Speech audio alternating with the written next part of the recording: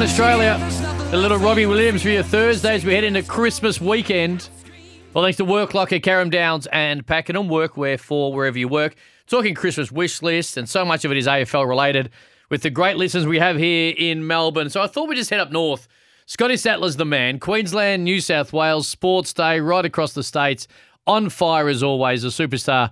Of course, geez, I tell you, it would have been his 20-year anniversary this year, one of the most famous tackles in rugby league history. And he joins us now. Sats, hello to you and Merry Christmas. Thank you very much, Cam, and Merry Christmas to you and the listeners as well. Hey, in the world of rugby league, is there a wish list getting around? Like, if you would like something to happen in rugby league going into the year, we're going to start the year in Vegas, which is unique, but this is the Volandis way. What's at the top of the wish list in the rugby league world?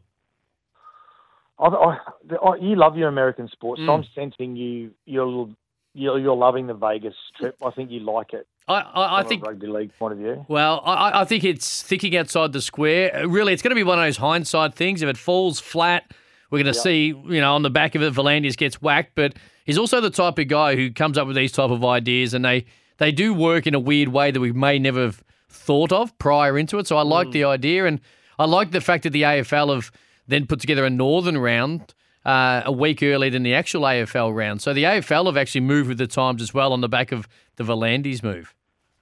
Yeah, but just no one in Melbourne gets to see a game. That's the problem, isn't it? It's only four games, mate. It's not like that. Mate. In 2020 and 2021, hey, we were locked inside our houses and we couldn't go to anywhere. So it's back. It's just a week later. Do you like it? I didn't like it at first because I'm a little bit of a traditionalist. I think round one is so important to the fans.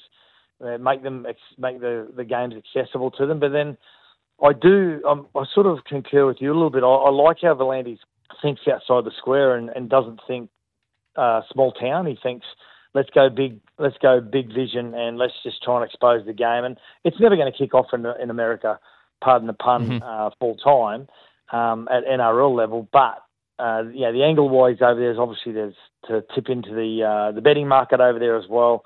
And outside of that, it just exposes the game to a wider audience. One day a year. So actually, I don't mind it. Actually, I like how the Gronkowskis and the Kelceys and those guys that are very powerful with their voice in the NFL have really got behind it as well. And just based on the Kelceys podcast alone, I think it'll bring a lot of eyes to the game. A lot of people will they'll have an occasional look. They'll just go and have a look and see where they like the first 5 minutes of it, and if they like it, they'll be stuck. If they don't, they'll just do what they do. They go off and watch whatever they normally watch. So I like the idea of it. But from a rugby league point of view, and is there a bit of a wish list? For me, it's from a Queensland origin point of view, I want to see Kalen Ponga and Reece Walsh in the same team somehow. Ooh. I don't know how they do it, but I want to see them in the team somehow together. And I want to see the South Sydney Rabbitohs. My wish list is the South Sydney Rabbitohs get to a grand final. Just go back. We'll go 2 steps back with those two men playing in the same team because they are playing so well under Billy Slater. It's very hard to that would be a big move. Now I'm not saying it wouldn't work, but traditionally you only try things when you're trying to gain some type of momentum, right? Just to be a big call from the coaching staff. Yeah, so Reece Walsh obviously had that number 1 jersey. Yep. Kalen Ponga made himself unavailable due to the head knocks that he got, but we do know that the back end of the season, Kalen goes and gets the Dally M, the equivalent to the Brownlow. So when you look at both their forms throughout 2023, it's a flip of a coin about who gets that number 1 jersey. I think Reece Walsh was going to get the jump on him, even though that Kalen was the best player in 23. And there's still sort of 9 rounds to be played before the teams are picked next year. But I think somehow we've got to have both players in the team. I don't know whether Kalen Ponga plays in the centres or comes off the bench, but Reece Walsh will get number 1, I think, if everyone's fit and healthy. And Kalen will be maybe a utility or just find another place in it. Billy Slater's always believed that you pick the best players and you just fit them in somehow. Look, and sometimes you have to make a controversial decision for the betterment of the game and a particular player. It happened to you, Sats, when they turfed you out of State of Origin and let Cam Smith play a game, even though you were widely against it.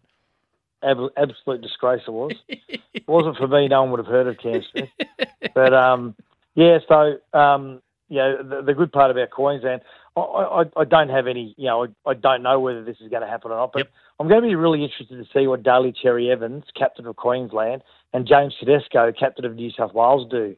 They're getting to an age where Tedesco's younger than Daly Cherry Evans, but he's also never captained a premiership, and he's a captain of the Roosters. It's going to be interesting to see whether he steps down from representative footy, and likewise Daly Cherry Evans, does he go out on a high as captain of Queensland and hand the reins on? So it's going to be interesting at the start of the season about what decisions those two players make. Just before we let you go, Scott Sattler joins us. Of course, Sports Day right across Queensland each and every day. You're on holidays at the moment, I assume, Sats, are you?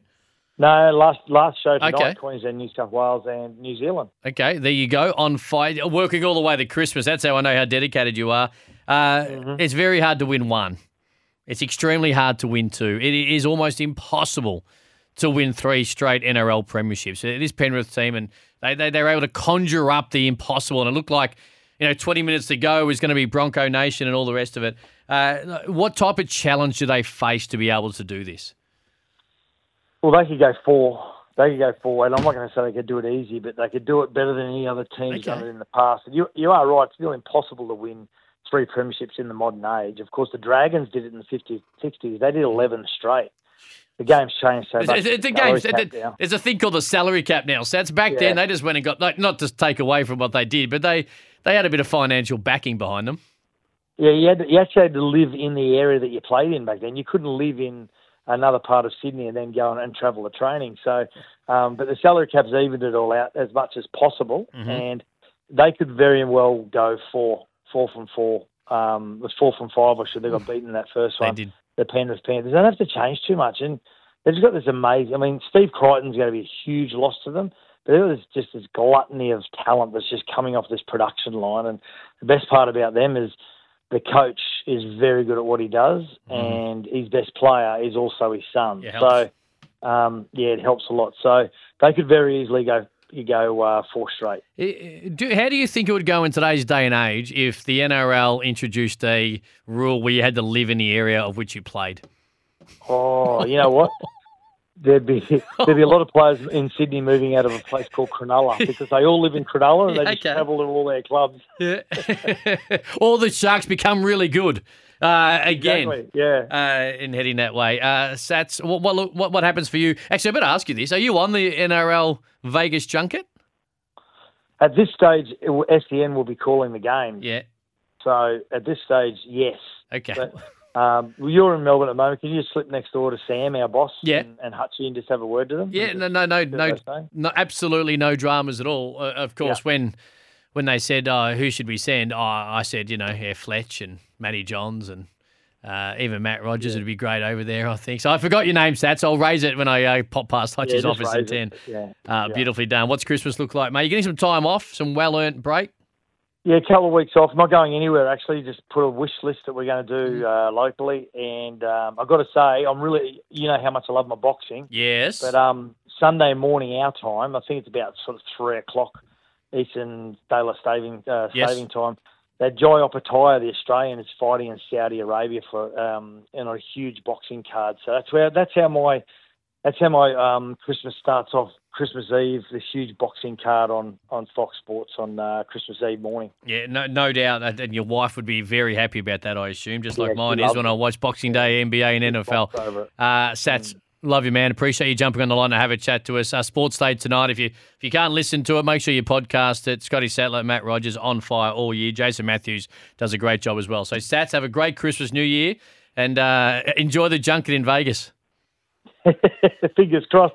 Thanks, Cam. Merry Christmas, everyone. Beautifully done. Scott Sattler, he is a star. All thanks to Work Locker, Carrum Downs and Pakenham. Workwear for wherever you work. A very quick break. Plenty more SEN Afternoons is next.